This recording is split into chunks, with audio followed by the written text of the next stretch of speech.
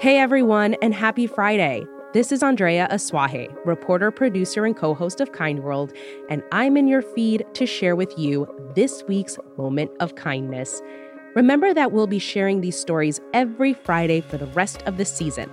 So if you want to share your story with us, call us and leave a message. We're at 617-353-6350. Now, here's high school English teacher Laura Niverson of Tucson, Arizona.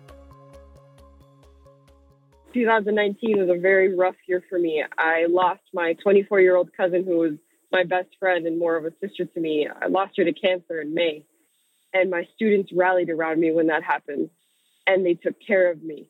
While I was gone, on bereavement, my students filled the notebook with notes of encouragement and notes of sympathy to give to me when I got back so that I would know that I wasn't alone. And I don't think I could ever receive a gift better than that. It meant so much to me that these kids, these teenagers, 15, 16, 17 years old, took the time to write heartfelt notes to me, letting me know that I'll be okay. And every time I feel like my world is slipping away from me and I can't do this anymore without my cousin, I read those notes. And I find comfort in my students who to this day, they call me mom, and they are my children. And that is my story of kindness.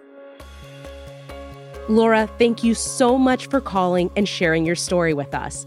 Now we want to hear from you. Call us and leave a message with your moment of kindness. We're at 617-353-6350. Yasmin and I will be back with a new episode of Kind World on Tuesday.